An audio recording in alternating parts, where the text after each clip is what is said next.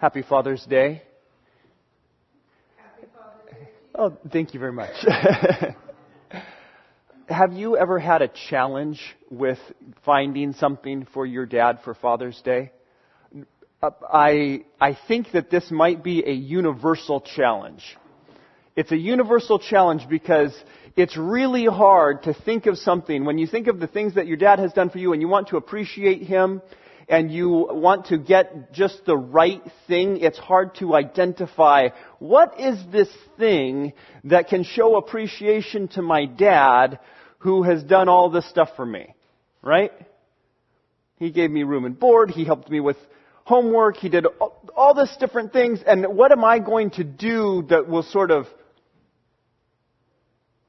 say thanks, right? There's the additional problem. He gets himself everything he wants. And so even when you do finally come up with that perfect gift, you find out from your mother she says, "Oh, what'd you get your dad for Father's Day?" "Oh, I got him this. I'm really excited about it." "Oh yeah, he just got that last week." What? Every single time. Either I got the brand or the model wrong, or he just got it for himself and he doesn't need it. It's like he doesn't need anything from me, right? And there's something about that I think, okay, I'm going to give up on the gift giving, on the trying to have it be just the right gift, and I'm just going to say thank you. I'm just going to hang out with my dad and go, "You know what, Dad? I wish that I could get you the perfect gift, and I don't know how much I would have to spend to do that. And so I just want to spend some time with you and say, thanks for being my dad." And I think that that's where this psalm is leading us. As we consider our Heavenly Father, that's where this psalm is leading us. God doesn't need anything from you. God doesn't need anything from you.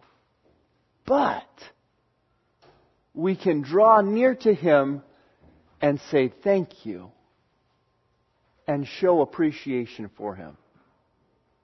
Now the tone of this psalm, though, is different from other psalms that we've seen. Last week I said I really appreciate the Psalms. Sometimes when we're preaching through the Psalms, we're now on Psalm 50, which means we're 1/3 of the way through the book of Psalms, as we're doing Psalms for Summer every summer.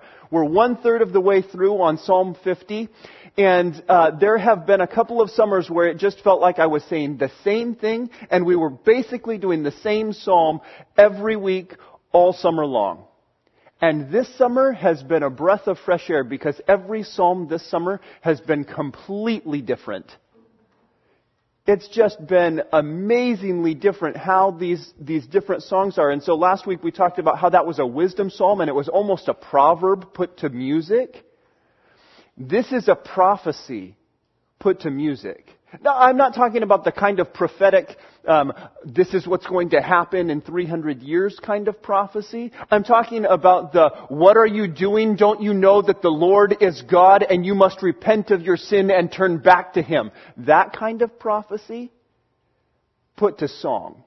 So we start off with this psalm, and it says, this is a psalm of Asaph.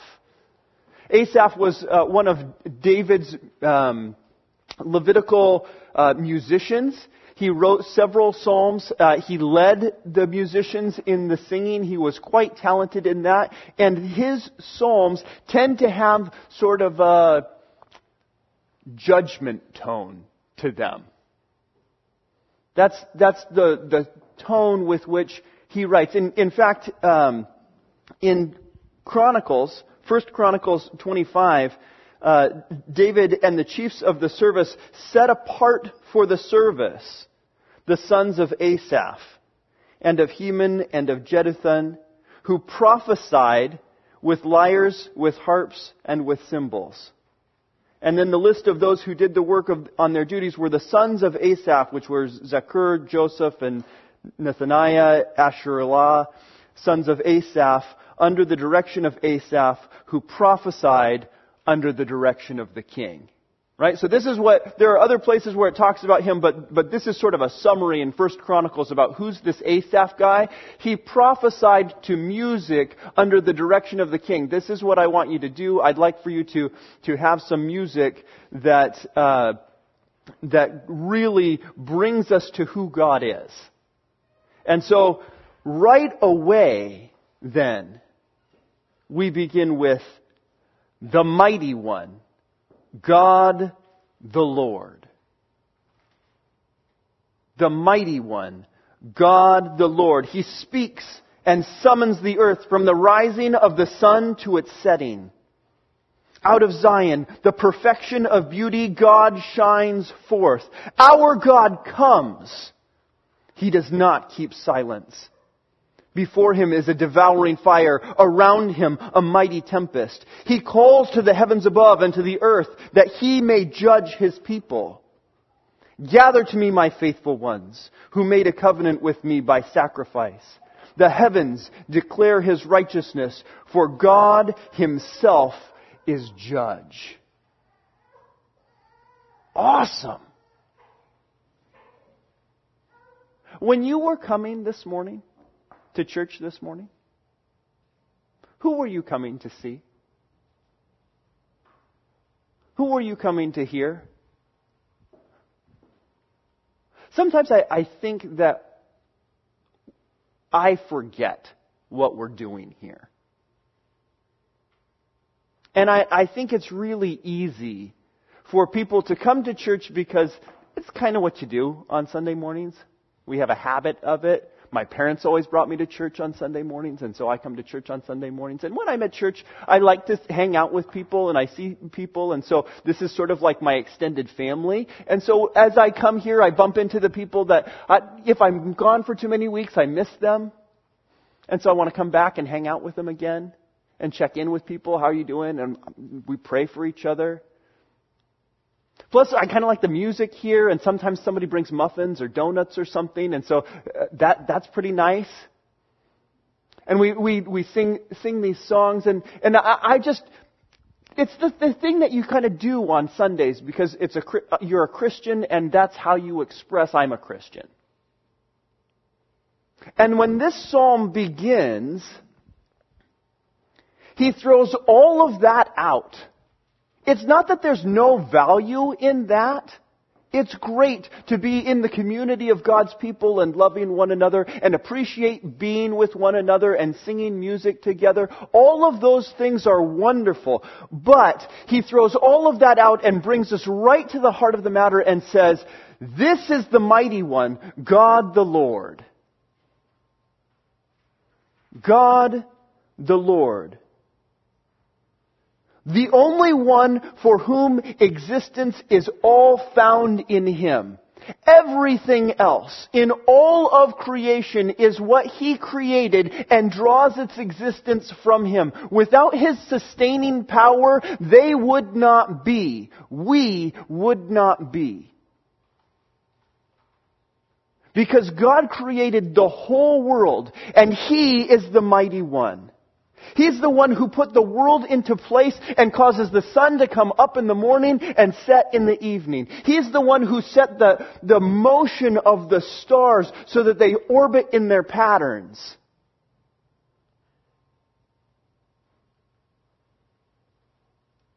He's the one who set up the life cycles. He's the one who created everything so majestic and beautiful so that when you go out to the beach or you go up to the mountains or you go down to the valleys and you see just the great depth and breadth of all that God has created, you look at this and say, this is amazing. This is amazing.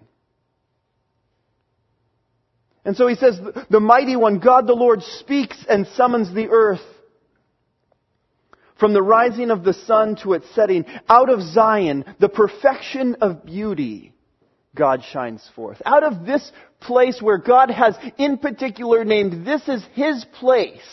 This is his place where his name shall reside, where his presence can be found. That as you come to his presence, he will be there and he will meet his people there.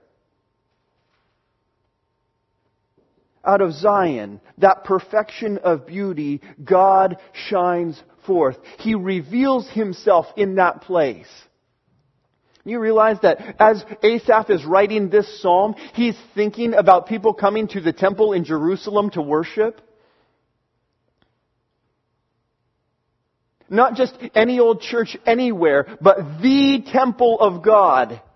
In God's country, amongst God's people. This magnificent place. That is what Asaph is thinking of. That this is the place where God resides. When you want to meet with the Holy God, you're going to come here to this place, and His name is going to shine forth from there. There is a reverence and an awe that in the Pacific Northwest in particular, we are missing.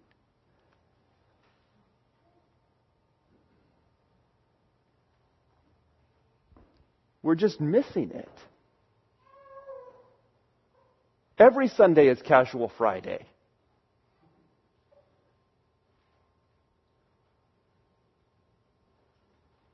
And there's a sense in which God is our Heavenly Father and we know that He loves us, and so we appreciate that. There is a familial nature here. We are family here. We can just come in and say we are comfortable in God's presence. But then sometimes we have to have a psalm like this that shakes us and goes, but do you remember who it is that we have come to see and hear from this morning? Do you remember whose presence it is that we have entered as we come into this place? His presence is everywhere, but when we come into a building of worship to acknowledge Him, God is present in this place, and He is God the Lord, the mighty one who speaks out over all of the earth. And this is what He says. He calls to the heavens above and to the earth that He may judge His people. When we're thinking about the majesty and power of God, often we are thinking of either His creative power, how awesome and omnipotent is our God who created all of the universe, or we're thinking of His judging power, His authority to be judge over all of the earth. Because He is the righteous one who set all of creation as it was intended to be and is watching it be broken by sin and His creation rebelling against Him and doing all of these things that they ought not do. And now God is calling out to the heavens and to the earth as witnesses saying, hello! Do you recognize that this is not the way I intended that this would be? This is not the perfect creation that I had put together. This is not how this should be. Heavens and earth, can you attest to this? And the heavens and the earth say, yeah. This is not the way this should be. This is not the way. In fact, when God called His people on Mount Sinai and He made the covenant with them, and then you think about the terrifying, awesome presence of God, that mountain shaking, the cloud darkness descending, the lightning and the thunder.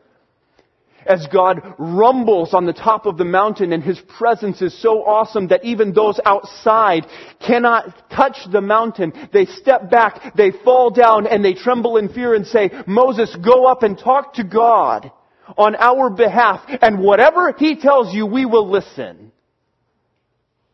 And while He is there and making that covenant with Moses on the top of that mountain so that the people will listen and that they will be His people and He will be their God, bringing them into His place, He makes this covenant with the heavens and the earth as witnesses of His covenant.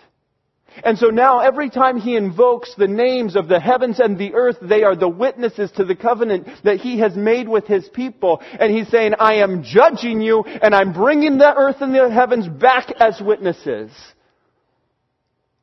So we find ourselves in this cosmic court scene where God is walking in and they say, all rise. And when they say all rise, what they mean is all things everywhere rise to attention because your Creator and Judge has entered. And He has entered with the purpose of making His judgment. He calls to the heavens above and to the earth that He may judge His people. Gather to me my faithful ones, who made a covenant with me by sacrifice. The heavens declare His righteousness, for God Himself is judge. Selah. Pause. Reflect. Acknowledge. Who is here? Who is in this place?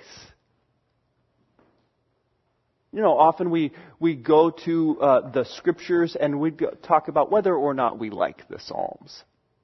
I really like the Psalms. I don't really like the Psalms. I like this Psalm. I don't really like that Psalm. We do the same thing when we come in on Sunday mornings and we start singing these songs and we go, yeah, I like this song. I'm really glad we're singing this song this morning. I don't really like this song. I wish we were singing a different song this morning. And we come in and we find ourselves evaluating the songs and the worship. And what this Psalm does is it flips that on its head and it says, no, I'm going to evaluate you. Let's see if you measure up to this psalm. I don't care whether or not you like it. This psalm is now the bar. Let's see if you can clear it. Hear, O my people, and I will speak, O Israel. I will testify against you. I am God, your God. Verse 7. Hear, O my people. And I will speak, O Israel, I will testify against you, for I am God, your God. Not for your sacrifices do I rebuke you. Your burnt offerings are continually before me. I will not accept a bull from your house or goats from your folds. For every beast of the forest is mine, the cattle on 1,000 hills. I know all the birds of the hills, and all that moves in the field is mine. If I were hungry, I would not tell you. For the world and its fullness are mine. Do I eat the flesh of bulls or drink the blood of goats?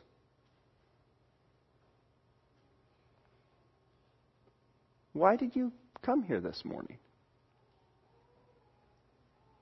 What were you hoping as you walked in this morning? I hope God is pleased with my worship. I hope God appreciates how I set aside Sunday mornings so that I could go to church. I came prepared to give this morning. I hope that God thinks this is enough. I think that's what this is referring to. I'm not rebuking you for your sacrifices, because your burnt offerings are continually before me. It's not because you're not offering sacrifices. It's not because you're not doing the worship things and checking off the boxes that say, did I worship God this morning? Did I know the law? Did I recite the law? Did I show up at temple? Did I offer the proper sacrifices at the proper time? Were they without blemish? Check, check, check, check. Yep, I'm doing pretty good. God should be fine. He says, no. That's not why I'm rebuking you. I'm not rebuking you because you're not bringing sacrifices. You are bringing sacrifices. I just want to remind you, I don't need your sacrifices. I don't need them. And then I love how he talks about this.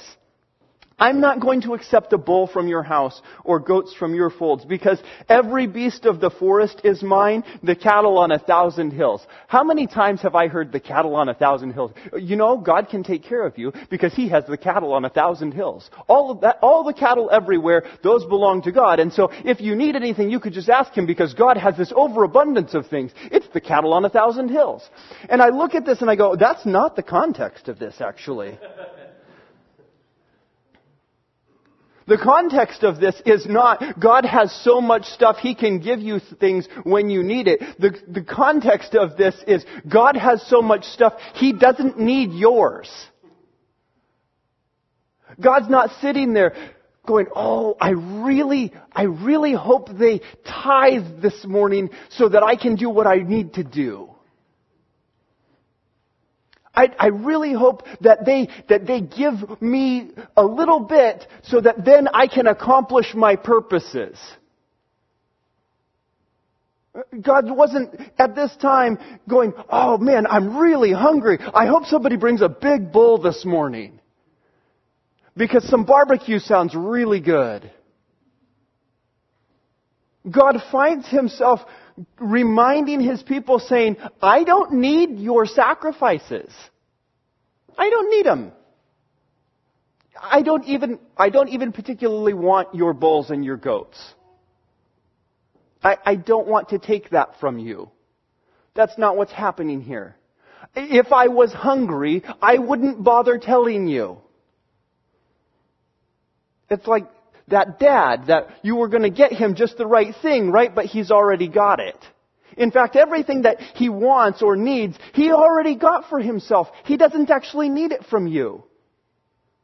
So what are you going to bring him? Thanks. He says, the reason that you're bringing these sacrifices is not because I need them, but because you need to remember that you need me.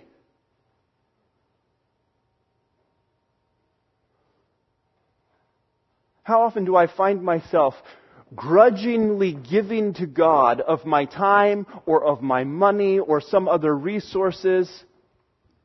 And I'm giving to God and I'm going, I hope God's happy with this because this is costing me a lot. And God's going, I don't need that. The reason that you're giving it is so that you remember that you need me. The reason that you came into church on Sunday morning is so that you could remember you need God. You need that mighty God, the Lord, the creator of the heavens and the earth. You need Him. You need the one who has the cattle on 1,000 hills. He doesn't need you. He doesn't need your time. He doesn't need your efforts. He doesn't need your money. He just doesn't. He's God. And when He decides to have the neighbors over for dinner, the heavens and the earth show up. And when He decides to throw a party, He takes a couple of fish and a couple of loaves of bread and goes, hey, everybody eat till you're full. There are leftovers.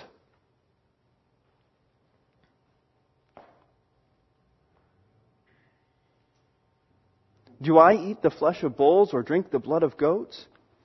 Offer to God a sacrifice of thanksgiving and perform your vows to the Most High, and call upon me in the day of trouble. I will deliver you, and you shall glorify me. Let's set the context here. Let's put the relationship in proper perspective. Let's put it in proper perspective. We're not here because God needs us, because we're trying to please Him, because we think that somehow if we do these things, then that will make things okay between us and God. The reason that we're here is because it reminds us that we need our Heavenly Father. And so when we show up because we delight in Him, because we love Him. We offer the sacrifices out of thanksgiving to Him.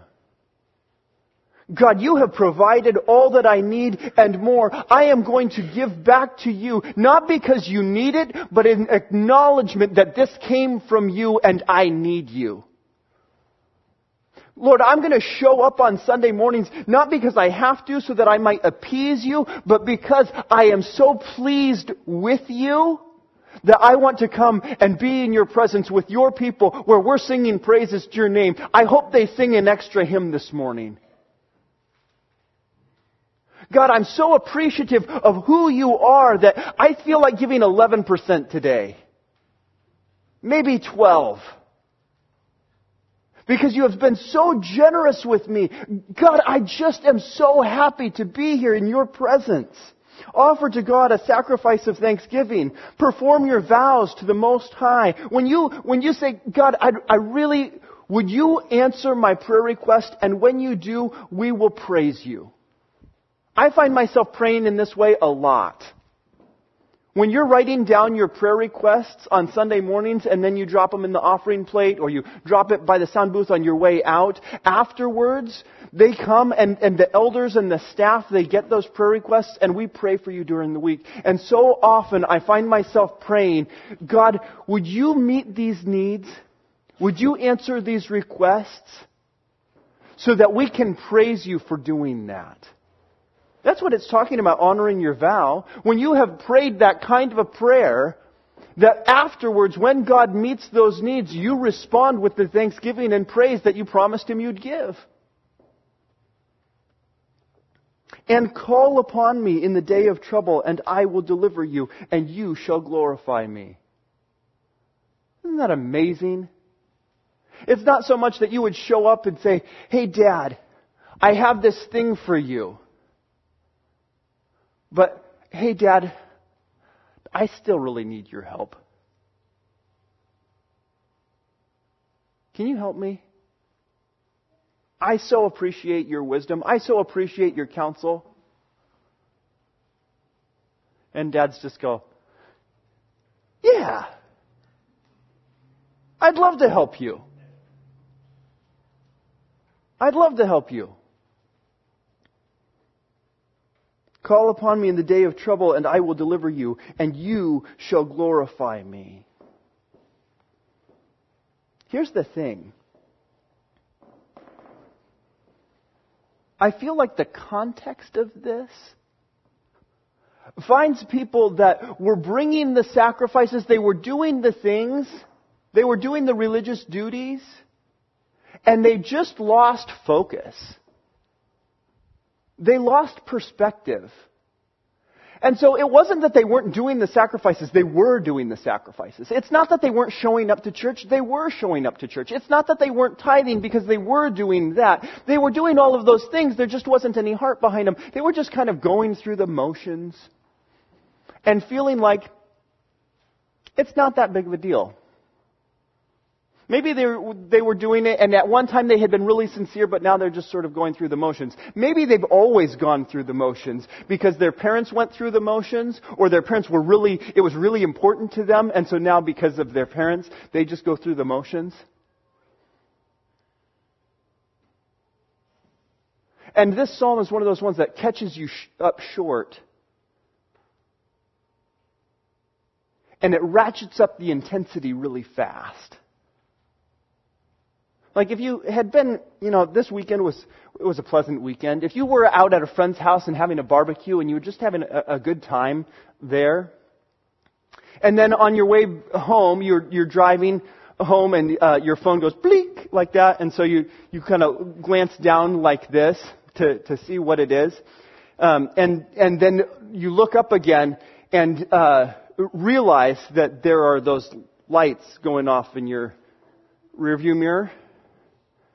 And so you pull over, and the police officer comes and knocks on the window and says, "What are you doing?" You're going, "It's a nice Saturday afternoon. I just was at a barbecue and was driving home." No, you weren't. You were speeding in a school zone. And there was a Saturday afternoon event. What? And texting while driving. I wasn't texting. I just glanced down at my phone. That's not text. No. Hello? You looked down at your phone, and when you did that, you didn't realize you entered this school zone going too fast with all the kids walking about. You were texting, speeding in a school zone. Have you been drinking? No, I was just at this barbecue. I didn't really have that. While under the influence. And suddenly, on this Saturday afternoon, when you had been at this barbecue and having a really nice time, and you just glanced at your phone, and it didn't seem like that big of a deal, suddenly you have this police officer who is writing you ticket after ticket after ticket going, "Hello? This is not how we drive. When you drive, you have to pay attention." And a little bit of alcohol is too much alcohol. And texting is not okay, even if it's just glancing at your phone. And you have to be aware of where you're driving and what the situation is here. And you find yourself going, because your heart rate just went up. And that's what's going on here. The Lord is calling to His people and He's saying, look, I'm calling the heavens and the earth as witnesses. You've just been going through the motions and it didn't seem like that big of a deal to you. But guess what? It is. When you're just going through the motions like that and you're bringing it, it's not because you're not bringing the sacrifices. It's not because you're not showing up or bringing the offerings. It's because your heart is not in this at all, which makes it hypocritical and sin.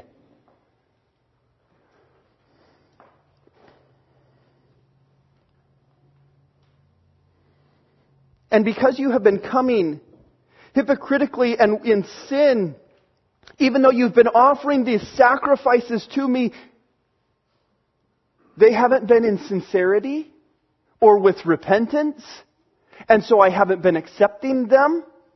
And so you are still in your sin. Verse 16, but to the wicked God says, what right have you to recite my statutes or take my covenant on your lips? Who gave you the right to say that you were a child of God? Who gave you the right to say that you were among God's people? Who gave you permission to do that?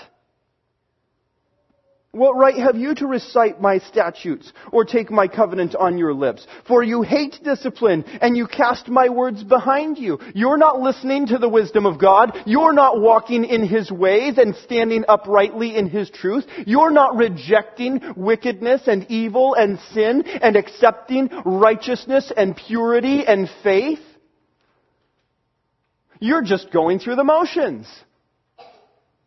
And the things that you do on Sunday morning have nothing to do with what you're doing throughout the week.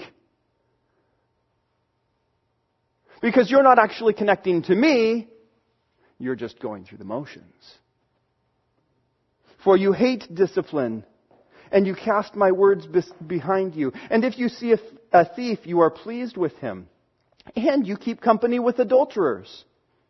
And you give your mouth free rein for evil. Your tongue frames deceit. It seems like whatever you want to say, you just go right ahead and say it. Without thinking of honoring me. Without thinking of righteousness. Do you realize that you are in the presence of the Holy God? And your tongue just goes on like that. And you're gossiping and talking behind people's backs. And slandering their character.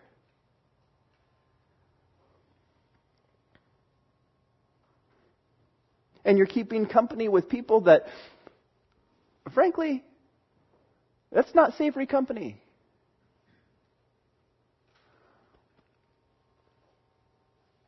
You sit and you speak against your brother. You slander your own mother's son.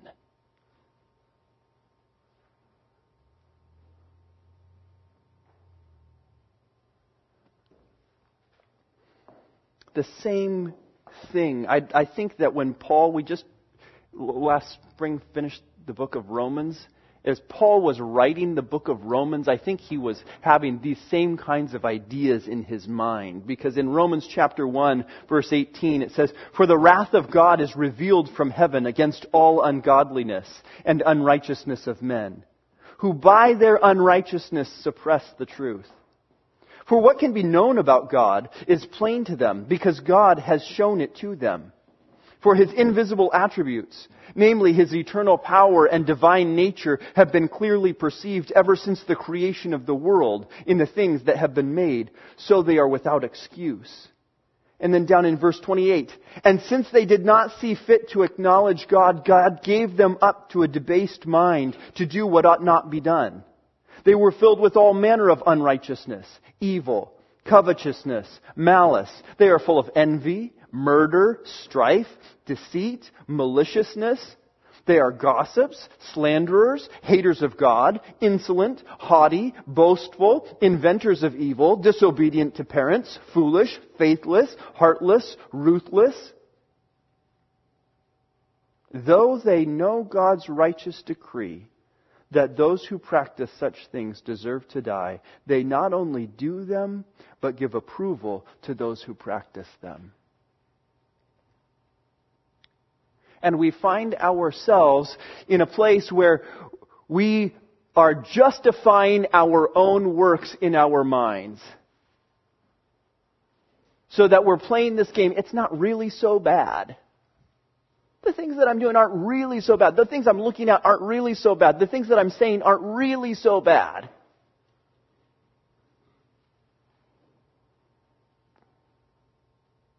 And because we're trying to justify ourselves without actually changing our behavior or walking in righteousness, then we see other people who are doing the same thing and we approve of what they're doing.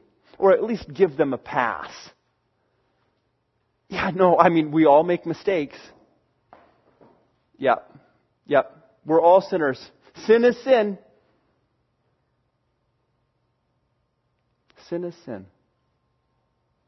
Who am I to judge? I mean, sin is sin. I sin, you sin. We say that in a really offhanded, dismissive way, don't we?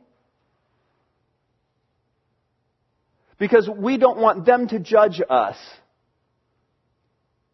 And so we're telling them, yeah, I know that you have sin and I'm not going to judge you for your sin so that you don't judge me for my sin. We're both just going to say, it's cool. It's all good. We're okay. When in fact sin is sin. What does that mean exactly? That all sin is sin against God. And though we may say, I'm not going to judge you, and they may tell us, I'm not going to judge you either, the reality is, at some point, God has waited long enough, and His patience is wearing thin, and He's going to call the heavens and the earth and say, now it's time to call you to account. And so all those things that we've just sort of been passing on and going, it's probably not that big of a deal. We've been dismissing it or discounting it or justifying it. Things like gossip or slander, insolence, haughtiness, boastfulness, being disobedient to parents, just being foolish or faithless or heartless or ruthless. Even though they know about God's righteous decree and that those who practice such things deserve to die, they not only do them, but give approval to those who practice them. Can you imagine that? You find yourself murdering people and approving murdering people, and we all deserve to die, but we'll just go ahead and say it's okay.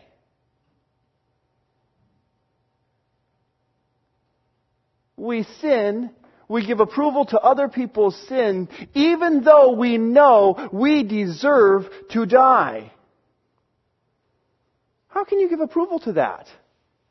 How can you justify that in your own mind unless you're just going through the motions and pretending that it's not a big deal? That's not that big of a deal, really.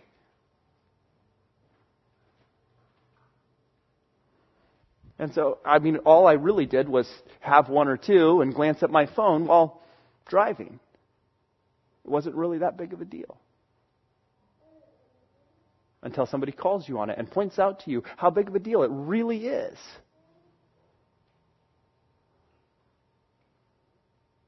Those things don't happen on accident. They happen on purpose, little by little, increment by increment, where you discount and downplay until it gets a little bit worse and a little bit worse and a little bit worse. And you find yourself saying things like, well, sin is sin. Instead of, sin is sin. So that back in Psalm 50, Verse 21, it says, "These things you have done, and I have been silent. You thought I was one like yourself, but now I rebuke you and lay the charge before you." I didn't say anything. I was silent about your sin. I didn't say anything about it, and because I didn't say anything about it, you thought I was like you.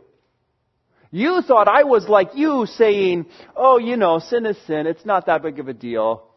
Who am I to judge?" But guess what? I'm not like you. He's God, eternally righteous, the judge of the heavens and the earth. He's the one who will call everyone to account and will righteously judge, both now and for all time, and will eventually make all things right by bringing to justice every wicked, evil sin.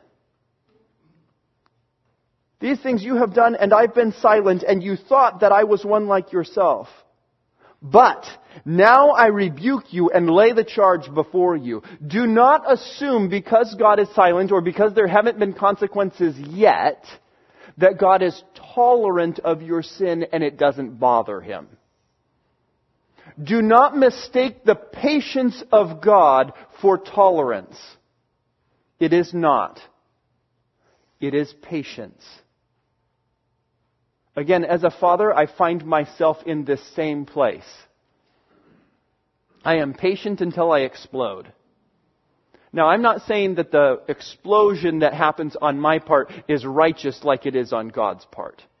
I'm just saying that I have seen this aspect where there is stuff going on and I'm patient and I'm gently correcting and advising and nudging in the right direction until I am sick of it.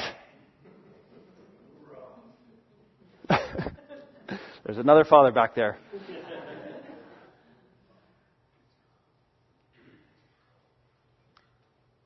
And I think that you did not understand that when I said no the first time, what I meant was no. And though I have been patient, now the consequences are going to come. And I am going to lay before you all of the reasons that what you are doing is not okay and must not continue. And that is what God is doing here.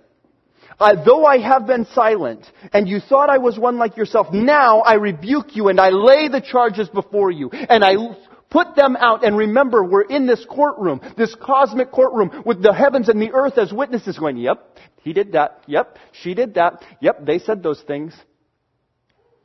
Yep. That's sin. That's sin. Sin is sin. You deserve to die. There is the judge of the heavens and the earth. This is the courtroom. You are here. It is intimidating. And they are saying, here are all of the charges before you. You have been walking and not actually believing it. You have been just going through the motions. You have been sinning on Saturdays and walking in like on Sundays like, whoop, no big deal. And I'm now putting the charges before you, and I want you to know that this stuff is not okay because you have entered the presence of the holy, eternal God.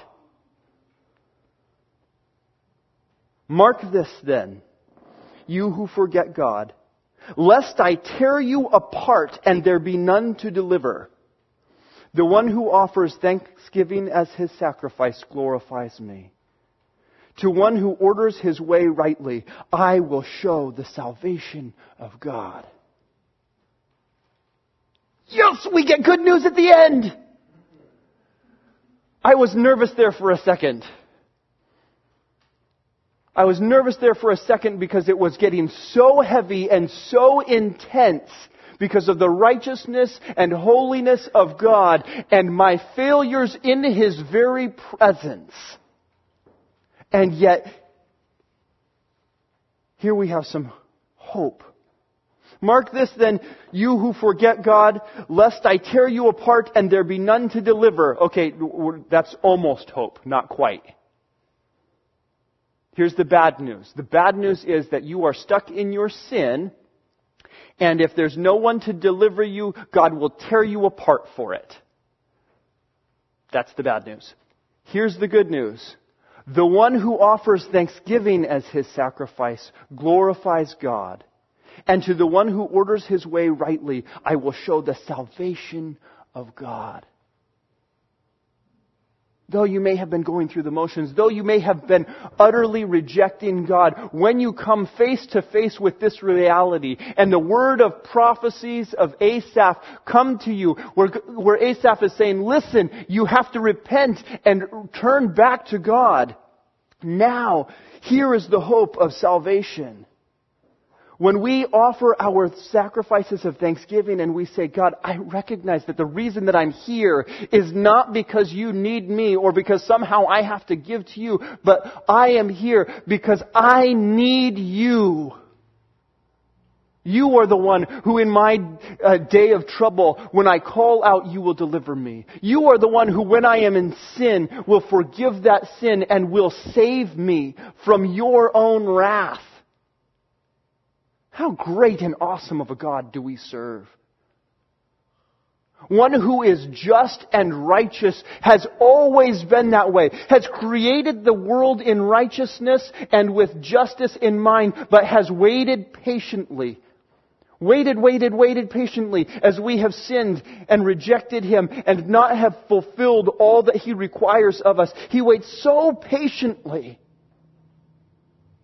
And yet, right before His justice hits, He says, look, I am going to offer a sacrifice on your behalf. I don't need any bulls or goats or anything that you could possibly offer me. So I'm going to offer a sacrifice on your behalf. I am going to offer my Son as the one-time sacrifice, the eternal sacrifice, to forgive you of your sin so that you may draw near to me with thanksgiving.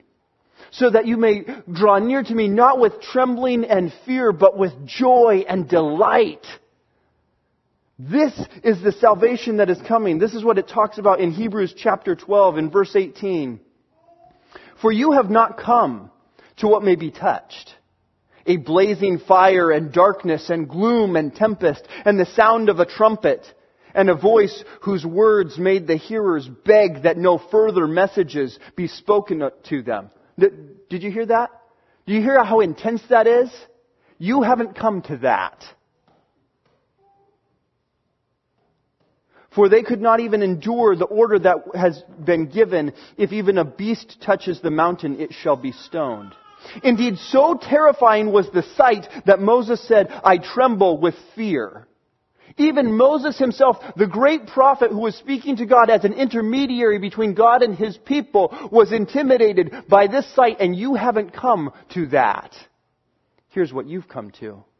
You have come to Mount Zion, to the city of the living God, the heavenly Jerusalem, to innumerable angels in festal gathering, and to an assembly of the firstborn who are enrolled in heaven, and to God, the judge of all, and to the spirits of the righteous made perfect, and to Jesus, the mediator of a new covenant, and to the sprinkled blood that speaks better than the word of the blood of Abel.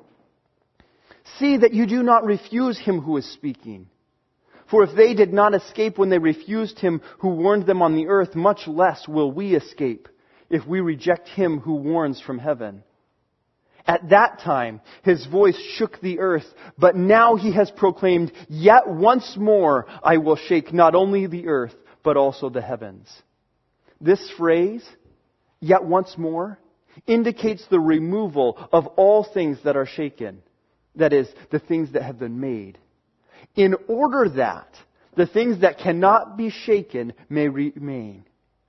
Therefore, let us be grateful for receiving a kingdom that cannot be shaken. And then let us offer to God an acceptable worship with reverence and awe, for our God is a consuming fire.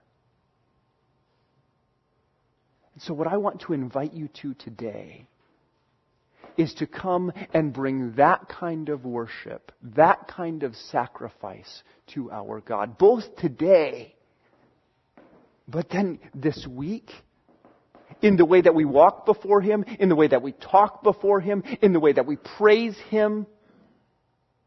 recognizing that He is a great and awesome God.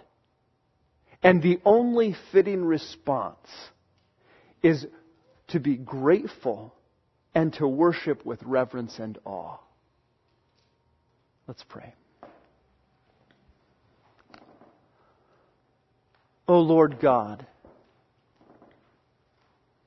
You have been the creator of the heavens and the earth and still uphold all things by the power of Your word. Lord God, we acknowledge that we have walked before You in ways that are not worthy of You. Lord, we have treated Your name lightly. We have walked into Your presence arrogantly and flippantly. But Lord, this morning we recognize who You are. You are the great and powerful God in all the earth. There is none like You. You are righteous and holy and just, and wickedness cannot remain in Your presence. And so, Lord, we know that the coming judgment will be here. We know of our guilt, and we claim, Our Father in heaven, hallowed be Your name. May Your kingdom come and Your will be done on earth as it is in heaven. And would You forgive us our sins? And may we forgive those who sin against us. For Yours is the power and the glory forever and ever. Amen.